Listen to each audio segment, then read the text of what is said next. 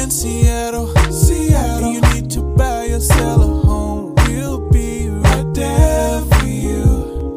Because we're the realtors that you can trust. So go to ronanddonsiddown.com.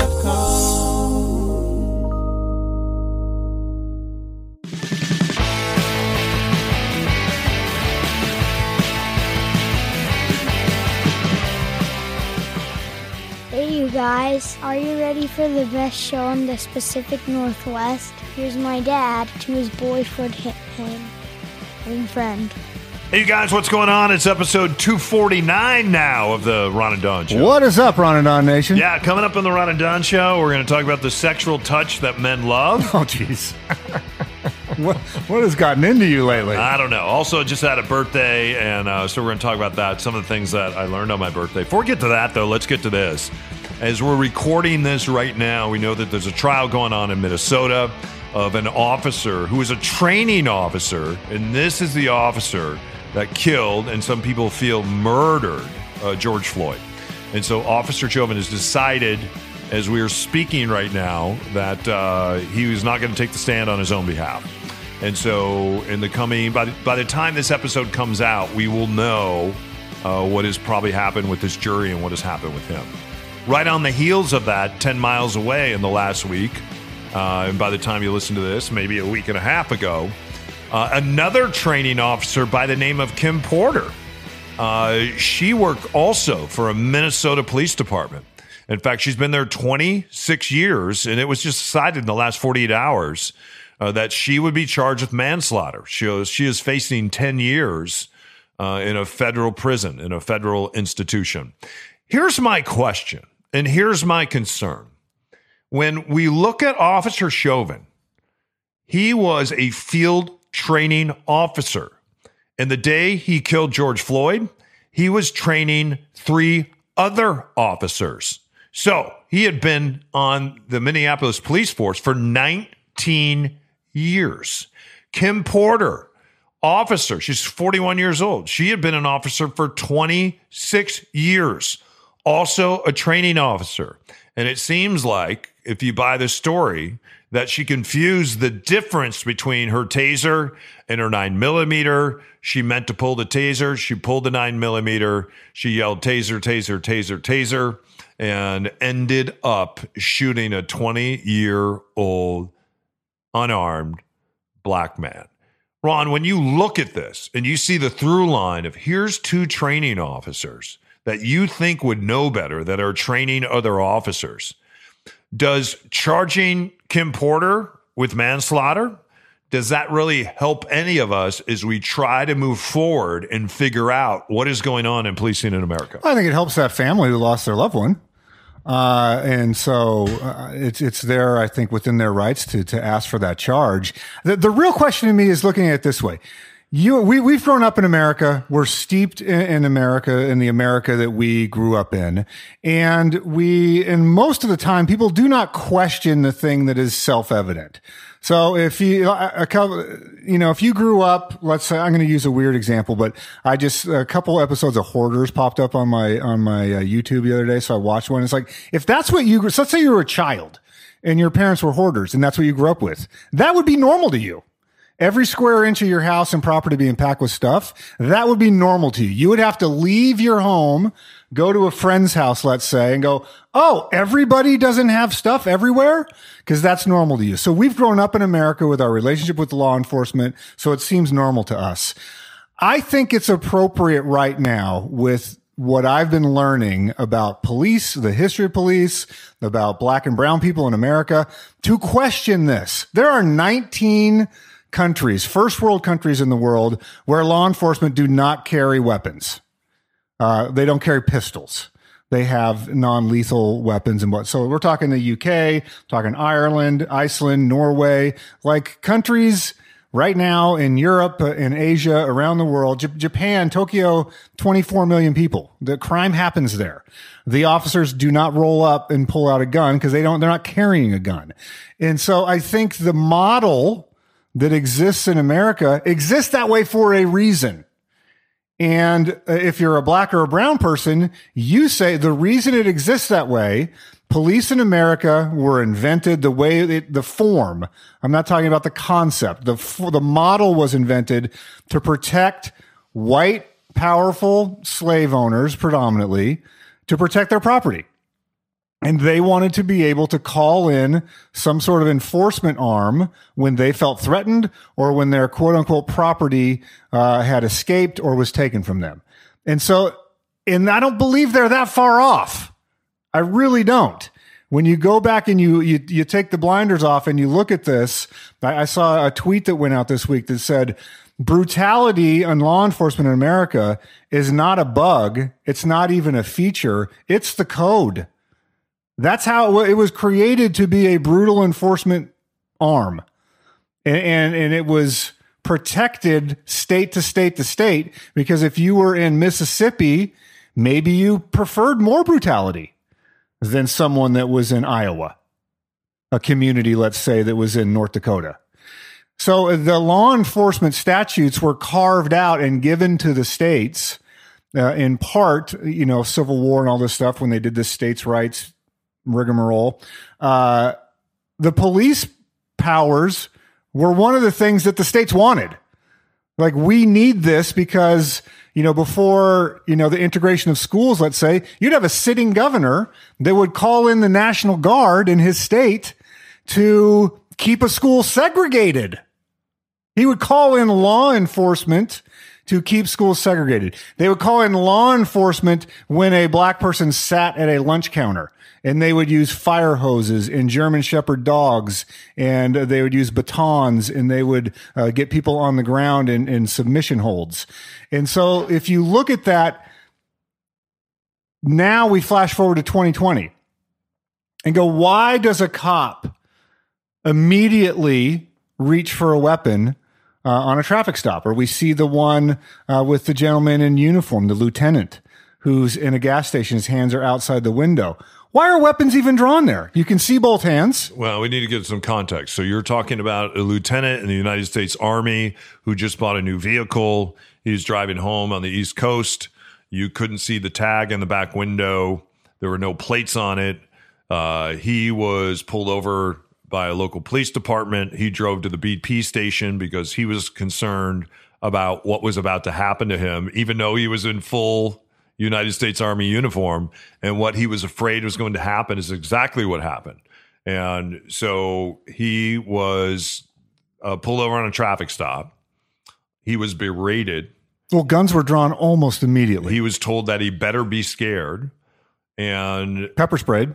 And just, it's heartbreaking when you watch the video. And at the end of this, the cops basically tell him it's quid pro quo. You shut up. Don't say anything. Be quiet, because otherwise we're going to wreck your Army career.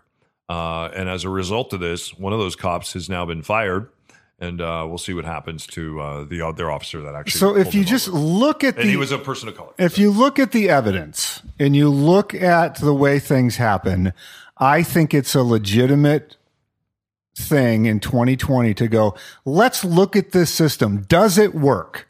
Does it work? And if it works, it has to work for everybody. It can't just work for the white people. It can't just work for the powerful people. It can't just work for the rich neighborhoods where they go, oh my God, I saw a scary black man in my neighborhood. Come quick and do something brutal because I'm afraid. Maybe he's stealing. Maybe he's doing whatever because of someone's preconceived notion. If you're in a park, oh, this scary black man that's bird watching, again, another story, is hurting me. I'm going to call 911, knowing what that means. So there is a structure in America that is not the default structure around the world. So a Tokyo police person or a Dublin police officer or a London police officer or a Stockholm police officer, they can go on patrol among the population of their countries without their weapon drawn, and they go into dangerous situations. They go into situations where there's domestic violence or drug use or robbery or homicide. They are able to do their jobs without pulling out, do traffic stops, without pulling out a gun and accidentally shooting someone. Why? Because they don't have a gun in the first place. I'm not saying we need to get all the way there, but I'm saying it's legitimate to question that. Yeah. And I think one of the problems, and it's the reason why I brought up these two training, and I haven't heard anyone talk about this, and we should. Because just charging Kim Porter, who I don't think woke up that morning and said, I'm going to go shoot an unarmed black man, and yet she did. What brought her to that point? What drove her to that point? If he was 20 and white, would he have even got pulled over? They pulled him over because of his tabs weren't renewed. And when I was younger, I used to drive around all the times with my tabs not renewed. Never pulled over for that. And then we have to ask ourselves, well, is this the broken window Mayor Giuliani strategy that they used in New York City to quote unquote clean up New York City? Did they really clean up New York City, or did they just push the crime to another place where you couldn't see it, so it wasn't in the square, so those businesses could open and some of them reopen, and we could have a sense that the city was maybe flourishing? So when we look at these two training officers, we have to really be concerned about other training officers and other police departments and what they are training young cops to do. We have to be very concerned about that. And there is no uniformity. I'll give you an example.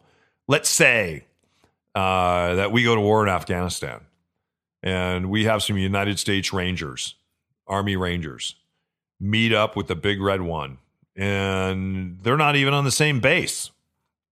Not even on the same base, and yet they find themselves in Iraq or Afghanistan or somewhere overseas.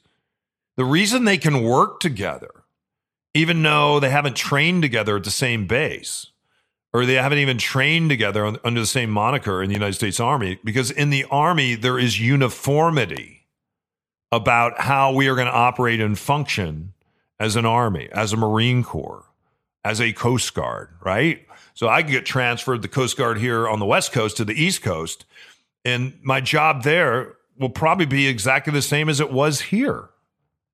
So we don't have that in our police departments. We are missing uniformity, and we are missing that aspect of what real training is and what real training is supposed to be.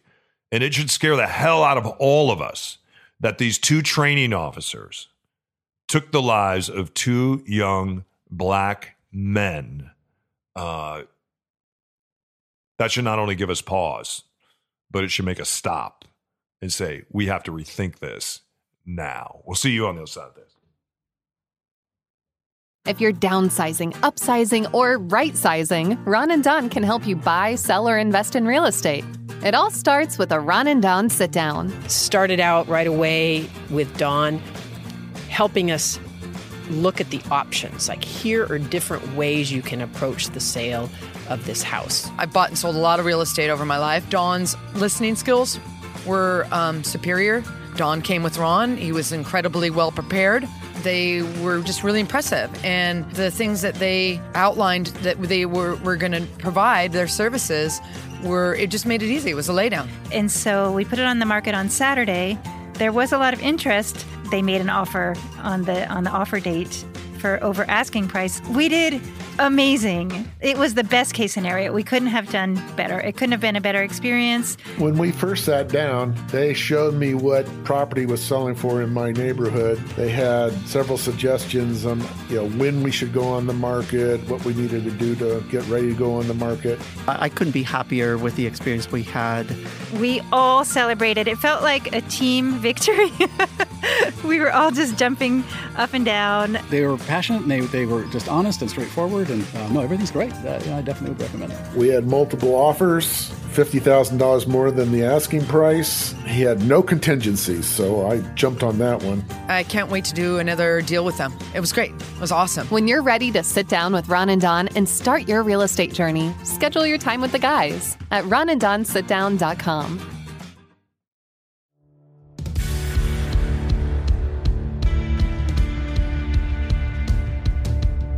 Don't go anywhere unless you want to. It's the Ron and Don Show, starring Ron and Don, and sometimes me at ronanddon.com. All right, you guys, welcome back to episode 249. As you just heard, we are licensed brokers at Windermere, and if you want to get in touch with us, there's a lot of people right now that have a lot of questions about selling their property, listing their property, how quickly we can get that done.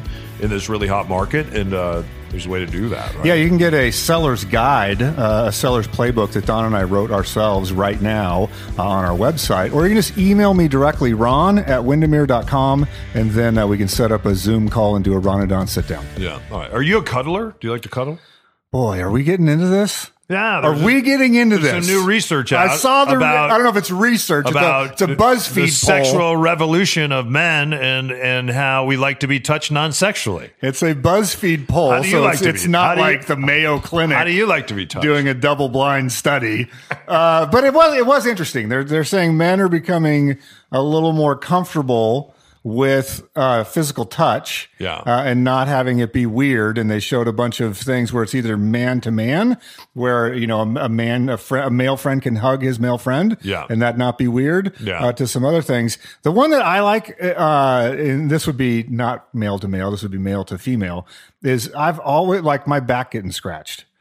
Like when I was a kid, that was I'm talking a little kid, like 5, 6, 7 years old. We would, if we watched TV, my dad sat in the big Archie Bunker recliner. Like that was, you do not sit in his chair. That was his chair. And then there was the side table that had the TV guide and the really ornate lamp for some reason, and like a little plate full of almonds, and then or beer nuts. And then my mom was on the couch. I would lay on the couch, and she would scratch my back. And so there's something about getting my back scratched, if we're talking about this sort of touch, that I absolutely love. What about you? What else? I like it when you're driving in the car, you're the driver, and if and when I ever have another female in my life, when they reach over and sort of scratch the back of your neck or rub the back of your neck when you're driving. Oh, there's a theme here. Yeah. No. And I think that learning how to, we did a 20-second or 30-second hug way back in the day. Yeah. Because you also read some new research in air quotes. Yeah, that men should hug longer and it should linger. And it was uncomfortable, but I'm trying to learn. I think but I did you still remember it. We did that 10 years ago, and it's still memorable to No, you. we did it like a year ago. Must have been a great hug. No, we're still in terrestrial radio, so it was years ago. So, yeah. So to be honest about this, growing up in the church, and then a few of the churches that I attended end up blowing apart. And the reason they blew apart is because there were men in these churches that were touching women and kids in the way that they shouldn't touch women and kids. And specifically in the Catholic Church, we saw a lot of this.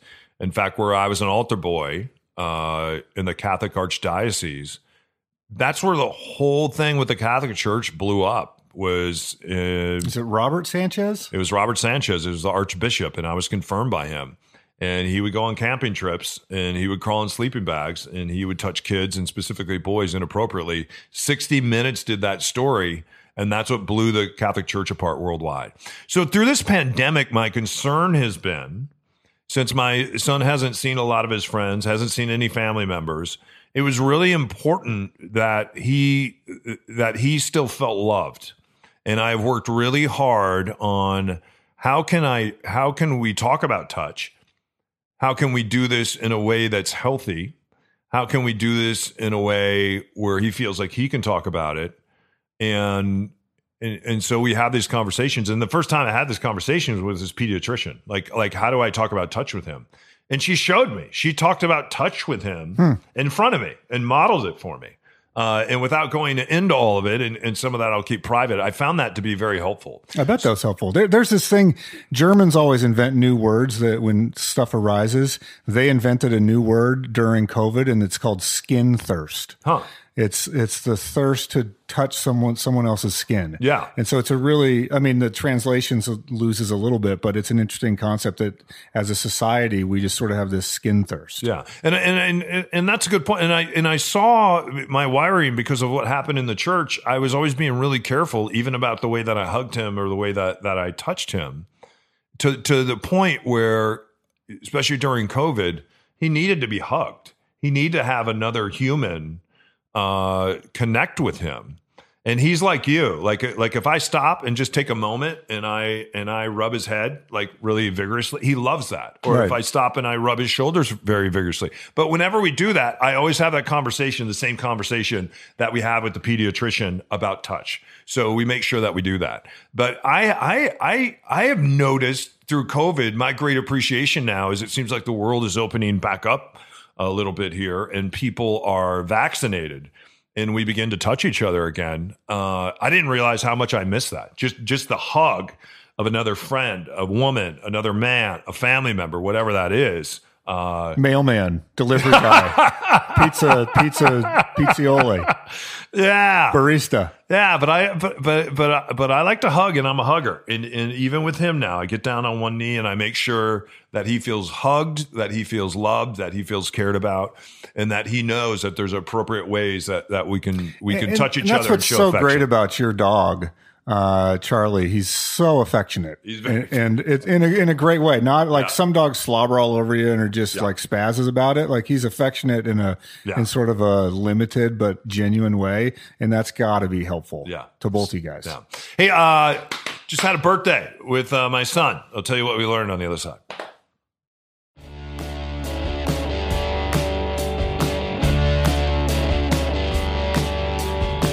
If you have a friend that is ready to start their real estate journey, send them to ronanddonsitdown.com. All right, you guys, welcome back to episode 249. Just had a birthday, and it's kind of fun because my son and I... Oh, we're live from the Les Schwab Studios, by the way. We just had a birthday. My son's on April 9th. Mine was April 14th, so we kind of celebrate those together. And happy birthday, by the way. Yeah, thanks for that. And thanks for your nice card and what you wrote online. It's interesting now that I've turned 54 about a birthday, because the most important thing to me was to get to spend some time with him. So we did that. We went to the park and we played some football and some Frisbee, and then we went and had Molly Moons. Nice. What'd you get? And he explains all the flavors to me and then all the toppings. And then I've never had a waffle bowl before.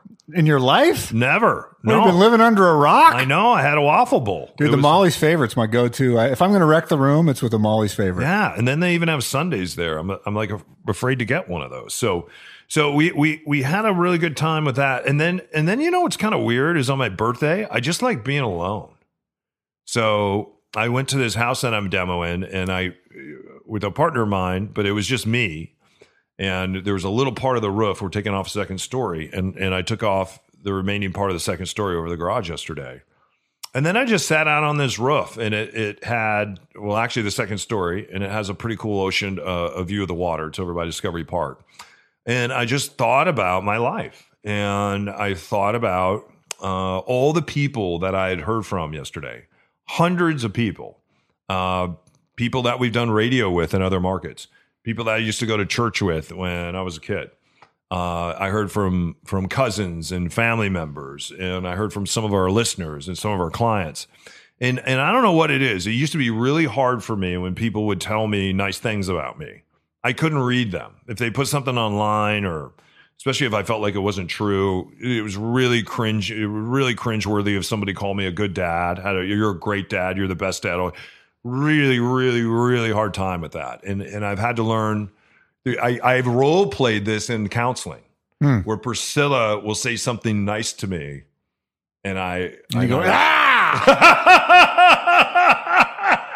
No, I know that about you. It's really hard, and then I get anxiety, feeling like I need to write everybody back who said all these nice things about me, or maybe they won't like me anymore. So anyway, what I decided to do is just receive those things, read those things, enjoy what people wrote, the memories, the such nice things that they said. So let me ask you, why do you think you like to be alone on your birthday? Well, because I think when you turn 54, you realize you're closer to the end than you are to the beginning. Mm-hmm. And I think it's an opportunity for me. And I think some people probably do this on New Year's, and I don't do this on New Year's. I do this on my birthday.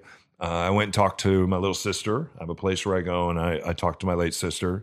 And then I just really think about this year and how I did as a dad. How did I do as a friend? How did I do as a partner? How did I do as a world citizen? How did I do as a broadcaster? How did I do as a realtor? How did I do as a philanthropist? And on some of those things, You know, kind of when you go through therapy, it teaches you to take time and take self-inventory. And that's what I did yesterday. I took a self-inventory, and I think what I really realized in taking apart this house that I'm taking apart right now, because we're not tearing the whole thing down. I've always been a guy that has to go in and tear the whole thing down and then start over. And at 54, I don't have time to tear the whole thing down. So I look at parts and pieces of my life that are good, that I think are positive, that I want to build on during my self-inventory, and I hang on to those things and I keep those things. And then I look at things where I know that I could do better, and then I challenge myself and I write some of those things down. And if I'm lucky enough to take another trip around the sun, I have some things that I came up with yesterday, and not a work list, but just an appreciation, and then also saying, I want to continue to be the author of my own life. I want to continue to have a say. I want to continue to write the story of how this ends. Can we set that aside for a minute? I want to hear about Great Wolf Lodge. No. Because I just want to know what that is like. You just have to go as a dad. You know, I've been with the best part of Grateful Lodge. Usually when we go, I've had to go with him, and during COVID, that was shut down, and they just opened that up. It's really cool to hear him in the backseat at 11 talking to another 11-year-old, and they're just figuring out the world. Mm-hmm. And they're starting to talk about girls a little bit, and they're talking about their hair. And they're talking about things that they like, and they're talking about their parents a little bit when they don't think their parents are listening. Probably Marvel comic superheroes. Yeah, and they just sitting there, driving the truck, and then listening to those two and being quiet it's the greatest honor of my life. That's fun to be able to do that, and then to see kids be able to, honestly. And I know people dumb on the Great Wolf Lodge, for kids to just go and be kids, for them to be able to get on a slide, for them to be able to jump in the water. We've taken all those things for granted, and we don't anymore. So anyway, to all the people that reached out, thank you. And I know people do different things on their birthday, and for me, it's just a time of self-reflection and appreciation. And we appreciate all of you, and we appreciate all of you that decide to be our friends and to stay with us and continue to listen to us and give us some space in your life. It means a lot to us. Yeah, absolutely. I'm. It's just ironic, I guess, that you and your son's birthdays are so close to each other. I don't know what that means.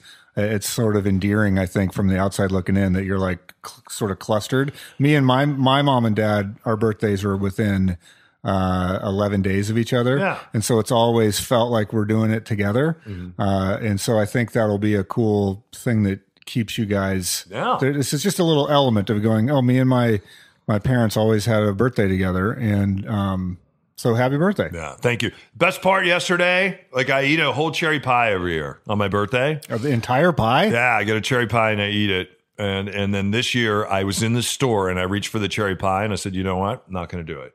I'm not going to eat a whole cherry pie. I'm going to have 2 cherry pies.